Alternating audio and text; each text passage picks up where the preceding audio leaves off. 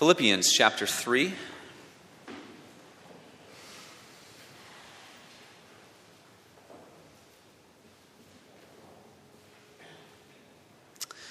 Philippians chapter 3, I'll begin at verse 10, focusing on verses 12 through 16. We'll read 10 through 16.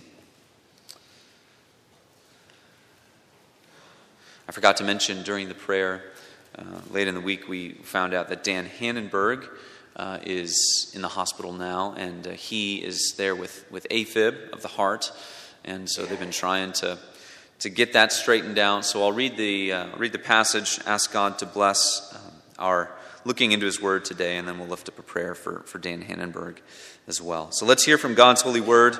He gives it to us for our good. The grass withers, the flower fades, the word of the Lord endures forever. So let us hear God's eternal truth this morning. Philippians 3, verse 10. I want to know Christ and the power of His resurrection, and the fellowship of sharing in His sufferings, becoming like Him in His death, and so somehow to attain to the resurrection from the dead. Not that I have already obtained all this, or have already been made perfect, but I press on to take hold of that for which Christ Jesus took hold of me. Brothers, I do not consider myself yet to have taken hold of it, but one thing I do, forgetting what is behind and straining toward what is ahead, I press on toward the goal to win the prize for which God has called me heavenward in Christ Jesus. All of us who are mature should take such a view of things, and if on some point you think differently, that too God will make clear to you. Only let us live up to what we have already attained. This is the word of the Lord. Thanks be to God. Let's pray. Great God, what we know not, teach us. What we have not, give us. What we are not, make us.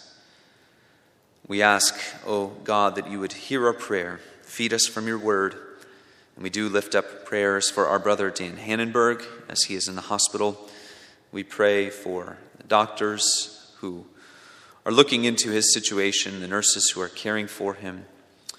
And we pray that you would bring about a good result there, that he might return home, if it be your will, very soon. And we pray also for his heart, his soul, strengthen his faith. Lift the eyes of his hearts up to Christ in the heavenly places, and feed him even today with the Sabbath day's blessing. In Christ's name we pray. Amen. I've always seen the mile run as one of the most fascinating things in sports. There's something about that distance. It is not a sprint. It's 1,600 meters, 5,280 feet. Much longer than a sprint, but it's over in a fairly short time. The world's greatest coming in under 4 minutes. And that 4-minute mile was quite the barrier in sports. Sir Roger Bannister was the first one to break that mark, the 4-minute mile. It had become something of a human obsession. Bannister said it was like Everest, a challenge for the human spirit. There were concerns that running at such a pace for such a distance would be dangerous for the human body, that it might bring about death, that it might not be attainable at all. Bannister, of course, believed it could be done. Interestingly, he studied medicine. He went on to a long and fruitful, productive life in medicine, and he actually believed at the end of his life that was his greatest achievement, what he had done in the field of neurology. And to run a race like that, at that pace, the greatest aspect of the mental game is the singular focus on what lies ahead. A catchy phrase that I read from one theologian, one biblical scholar this week regarding this passage, which has to do so much with a race. You cannot focus on the distance attained or the speed maintained. You can't focus on that. You can only focus on what lies ahead. You can't rest in what lies behind. Focus on what is ahead, the next steps, and the goal that you are trying to achieve. This is an ancient aspect of running strategy, a modern concept of running strategy, and Paul employs it in this passage in order to give us a picture of life in Christ. Life in Christ, he likens unto a race, and he gives us a strategy of how to run it. There are things behind us, but what should occupy our focus, what should drive us, drive our hearts and our pursuits, is what is in front of us. And what is in front of us is Christ, Jesus Christ. And Paul says, put Christ in front of you as he is and run towards him. For we will see and savor the fullness of glory and the fullness of the glory of Christ when our life on this earth is done. So our main ideas today are this. First is a starting line victory. A starting line victory. Second is this, how to run in victory. And lastly, run to see the victor. Run to see the victor.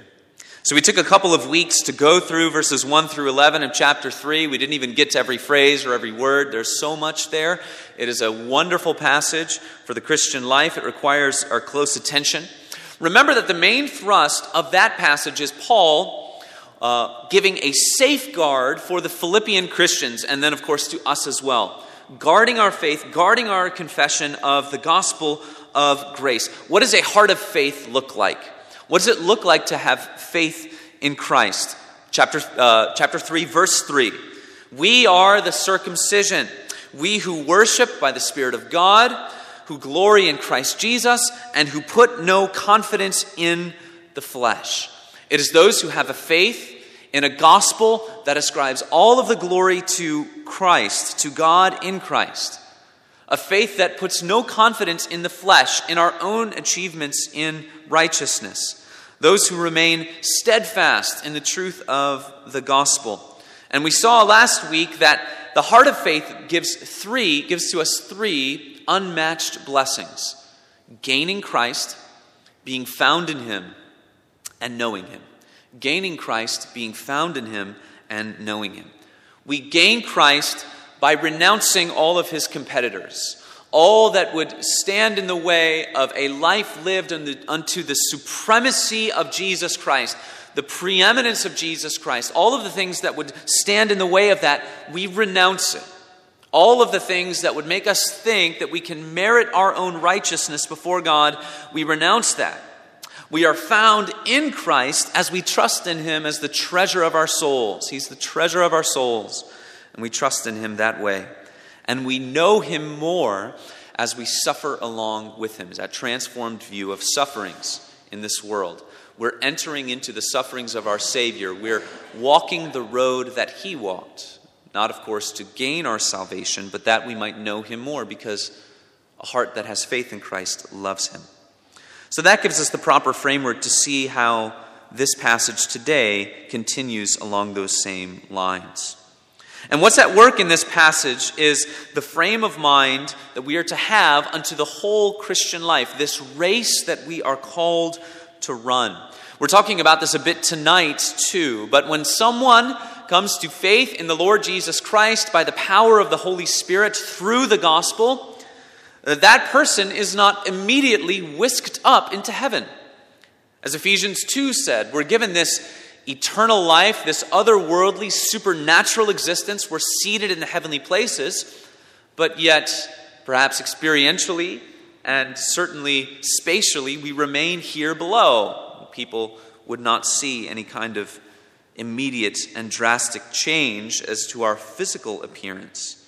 So we are called to live in this life with this experience of God's grace. We might say the gaining of Christ comes to us in different stages or different phases, different chapters. Think of it in 3 chapters, the Christian life. We'll use technical terms and then explain them. Justification, that's chapter 1 as far as it relates to us. There are other things that come before, the plan of God, the eternal plan of God, the working of the Spirit, effectual calling. But justification, we are declared free from sin upon faith in Jesus Christ, in the gospel, free from sin's guilt. We're given all of the legal blessings. We went into the courtroom and we received a verdict that cannot be reversed. Righteous in Jesus Christ. Since we have been justified by faith, we have peace with God. Romans 5. Chapter 2, sanctification. We are progressively made less susceptible to sin's power. We are cleansed daily and conformed unto the image of Christ, refined by our great God and Heavenly Father. 1 Thessalonians chapter 4, this is the will of God, your sanctification. Chapter 3, glorification. On the last day, we will be fully and finally freed from all the entanglements of sin. We'll be given bodies that are like unto the body of Jesus Christ, the resurrection body of his human nature, and we will dwell forever with God, completely freed from sin. Notice how all three of these phases of experiencing gaining Christ relate to time differently. Justification, for those who are in Christ, it is in the past. There is no future justification, no future aspect of our justification. That question will never come up again. Freed from sin's guilt.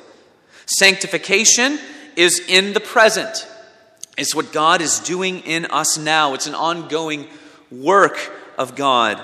We do not do it, God does it, and yet he does it through us. So in our own experience, we trust him and we live faithfully as we see this work unfold. And glorification is in the future. It's something that we have yet to experience, but it is a blessed hope, and it's a central hope to the Christian life. And what is framing Paul's reasoning here in this passage is that glorification is the final and total gaining of Christ.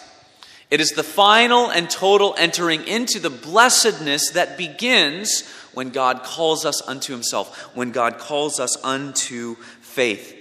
So faith will become sight, and Paul is saying that is in the future. That is what we are running towards. Glorification, resurrection. That's the driving force for this passage. It needs to be the driving force for our life in Christ as well.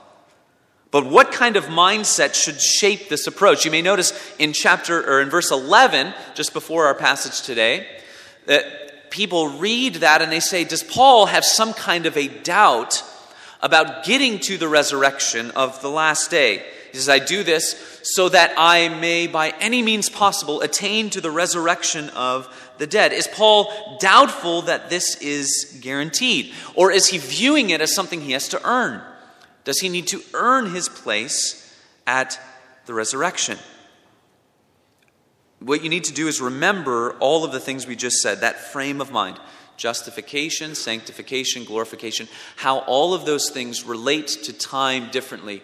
And Paul is saying, what I have yet to experience is that total gaining of Christ at glorification. So what he's doing is he's rooted in the gospel of grace, that gospel doctrine. And he's saying, I'm assuming that all of these things are going to come true.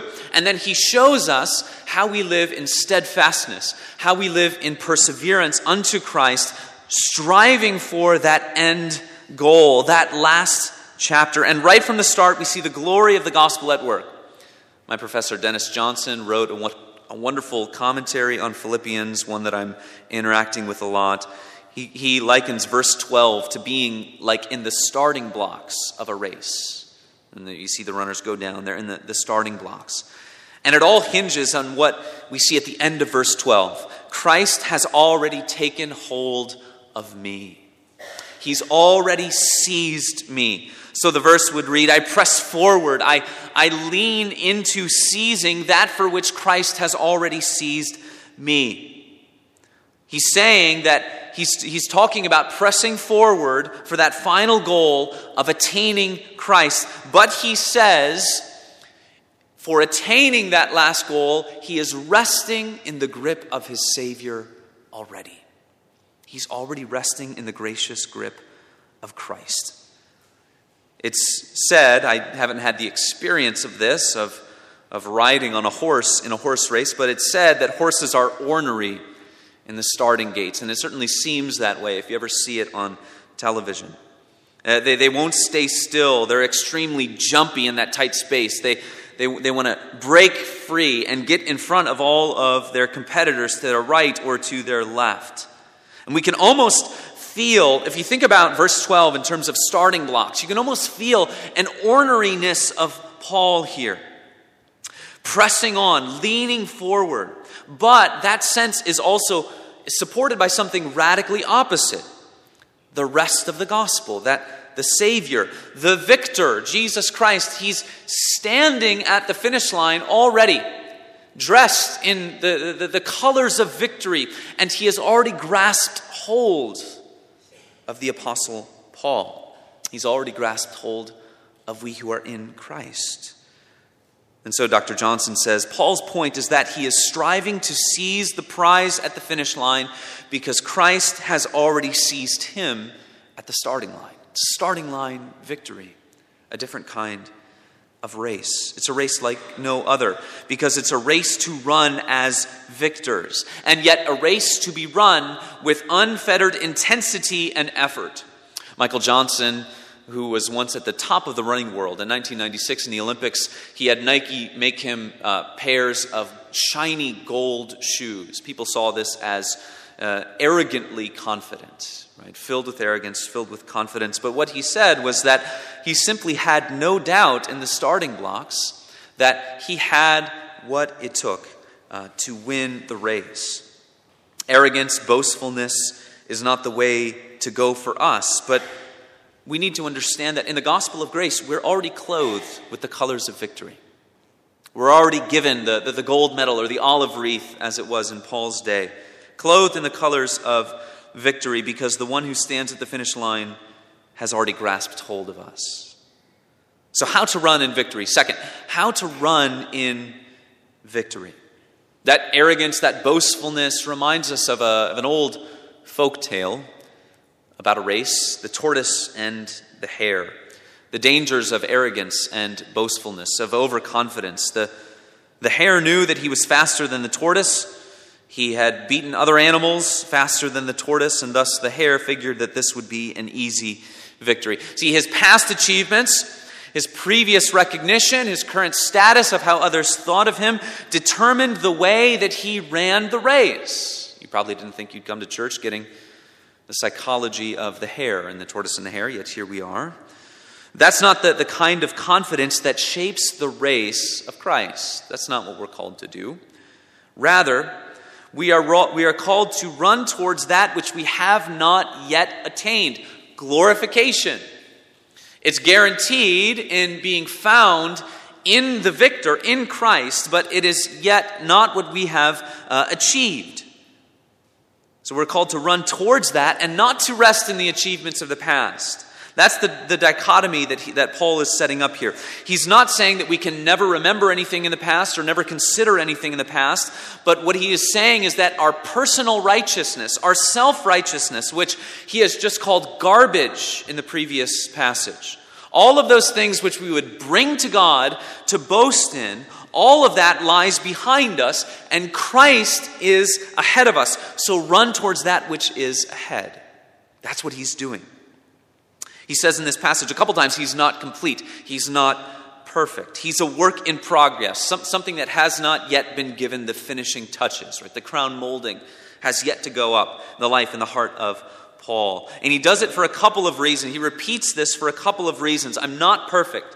And he drives that home for them. The first is that he knows that this error that is creeping into the church, the Judaizing heresy, accept circumcision, resubmit to some Old Testament ceremonial laws, that had an aspect of perfectionism in it. You can achieve perfection in this life. And so he's wanting to confront that error. Paul, as the one who has just listed all of these impressive credentials, I'm from the right bloodline, I have the proper zeal, I lived the proper life seeking to establish my own righteousness. This is the one who comes alongside the Philippians and throws his arm around them. And he says, really, I'm not perfect. I'm not complete. God still has work to do in me. And that leads us to the second reason. If Paul needs to adopt this mentality, then how much do the Philippians need to adopt this mentality? If Paul needs to adopt this mentality to remind himself that he is not perfect, how much do we need to adopt this kind of mentality? 1 Corinthians chapter 10, let anyone who thinks that he stands take heed lest he fall. He's a work in progress. He has yet to attain what? That central prize, glorification. Again, you can't let yourself think that this is something that is not guaranteed to those who are in Christ. It is. The victor has grasped hold of us. But as our life unfolds, that is the chapter that we have yet to reach. So he rests in the grip of his Savior, but the goal still lies ahead of him. So then we have this piece of running advice. You can't focus on the distance attained or the speed maintained. That you can't pause to say, wow, I've come so far already. I'm doing such a great job. No runner can think about anything except what lies ahead. I dabbled in running a little bit in high school. I wasn't by any means a fantastic runner, but I ran the mile. And maybe that's the reason why I love it so much, or maybe I ran it because I loved it so much at that time. But the most difficult part of running the mile is the third lap. Or at least that's what I found to be the hardest thing. The third lap, the legs and the lungs are both burning, but there's still enough distance ahead of you to cause you to despair if you start thinking about how much you still have to go, or all of the distance that you have run that far. And so it was a singular focus. You can't think about what you've already done. I've already run so much. My legs are burning. You can't do that.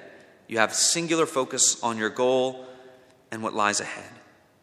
And if we relate this to Paul's mentality of living in Christ, the distance attained, the speed maintained, that would be focusing on your own achievements in righteousness. All of the credentials that he lists, Paul, circumcised on the 8th day, tribe of Benjamin, lived according to zeal, was faithful to my God. All of that is exclusively in the past. And that is exactly what anyone trying to establish their own righteousness before God must do. The only thing that they can do is focus on what's in the past. All of your righteous deeds are in the past. So he's saying your worthless self-righteousness is behind you. Christ is ahead of you. Run towards what is ahead, all the while resting in the grip of the Savior, the victor. This is a fundamental shift in mindset. And since that ultimate goal is glorification, this is an introduction to how to live every single moment of your Christian life. That you only arrive at that goal as you breathe your last breath. Paul says he forgets what lies behind. That's not a passive loss of memory. Right? That is a discipline of the mind and the heart, as one commentator puts it. An emphasis on disregarding what lies behind you, your own self-righteousness, your own achievements. Paul says in 1 Corinthians 9, he does not run aimlessly. He runs to win the prize.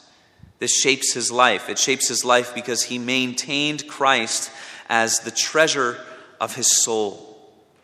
This mindset, this strategy, Christ is the treasure, I'm running towards him. This allowed him to find contentment in every circumstance, which he's going to talk about in Philippians. To be content, because as he ran, he knew that he had the prized blessing of being a child of God who is both sovereign and good. He's in control of all things, and he is a good God who works every circumstance to the best result of his glory and my enjoyment of that glory. Not only contentment, but humility, selflessness, love, charity, all of these virtues are fueled by this mindset. If we throw away confidence to what lies behind, throw away confidence in our own righteousness, we will be filled with a humble recognition that we do not deserve to be those who rest in the grip of the Savior. We don't deserve to be those who at the starting blocks were grabbed by Christ, the victor. 1 Corinthians 1, Paul says this, consider your calling, brothers.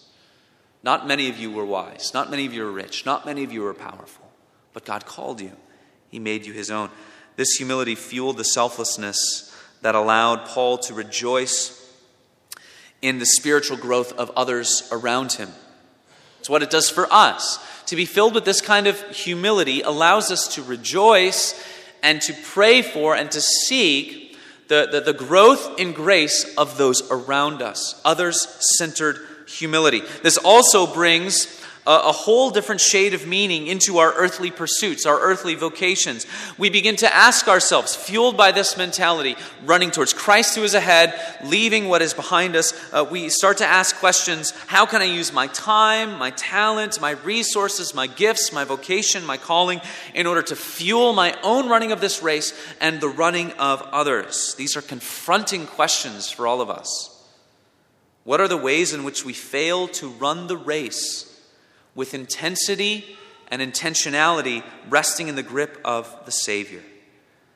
It determines present conduct. Your strategy to run a race, your mentality towards the race, it will determine present conduct. If you're resting in what you've already done, you're not going to be able to run the race with the same zeal. Perhaps we can look into our own lives and see patterns of sin. We can see how we have not been employing this strategy for running the race of Christ. And so then, by God's grace, we can begin to run to win the prize, not because we attain it by our running, but because it's already been won. We run as victors, but it lies in the future. So in verse 15, Paul says, "Let those of us who are mature take such a view of these things." That word for mature is actually perfect. Let those of us who are perfect take such a view, or complete, take such a view of these things. What he's doing, he's hearkening back to what he's already said in regards to perfectionism. Remember, that would be an error that had seeped into the church.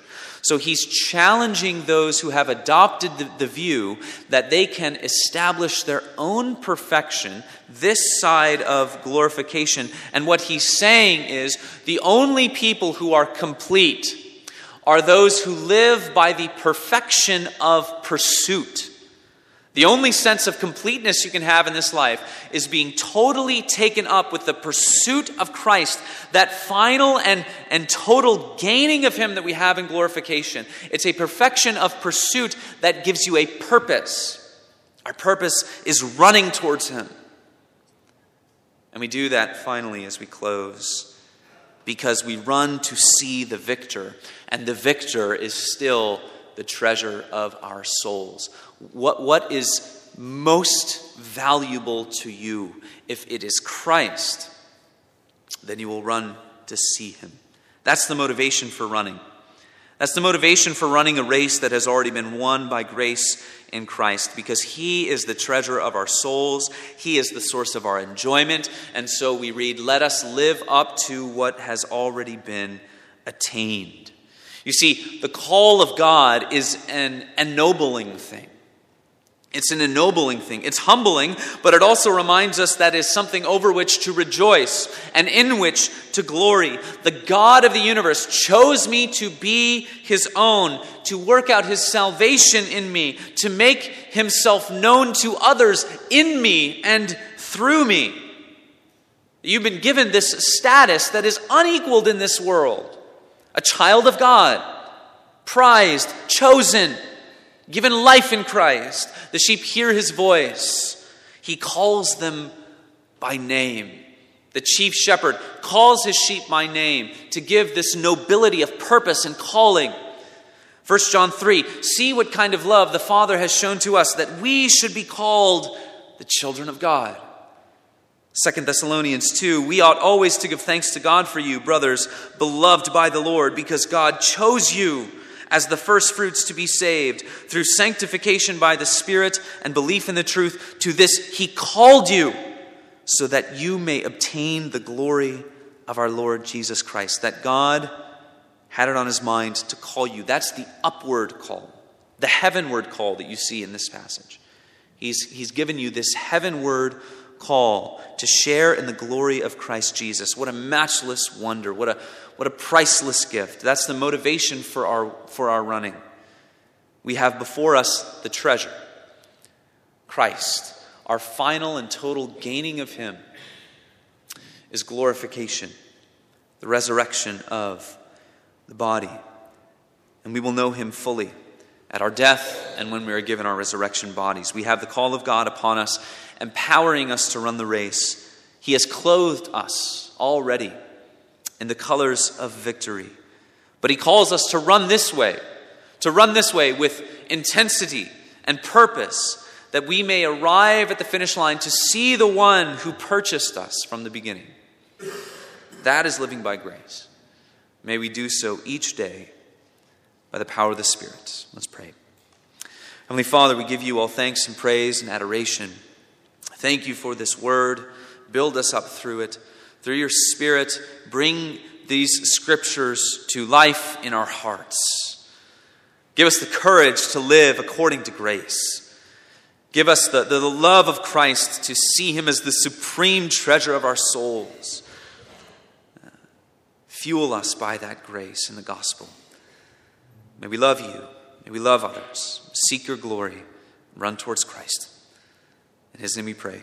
Amen.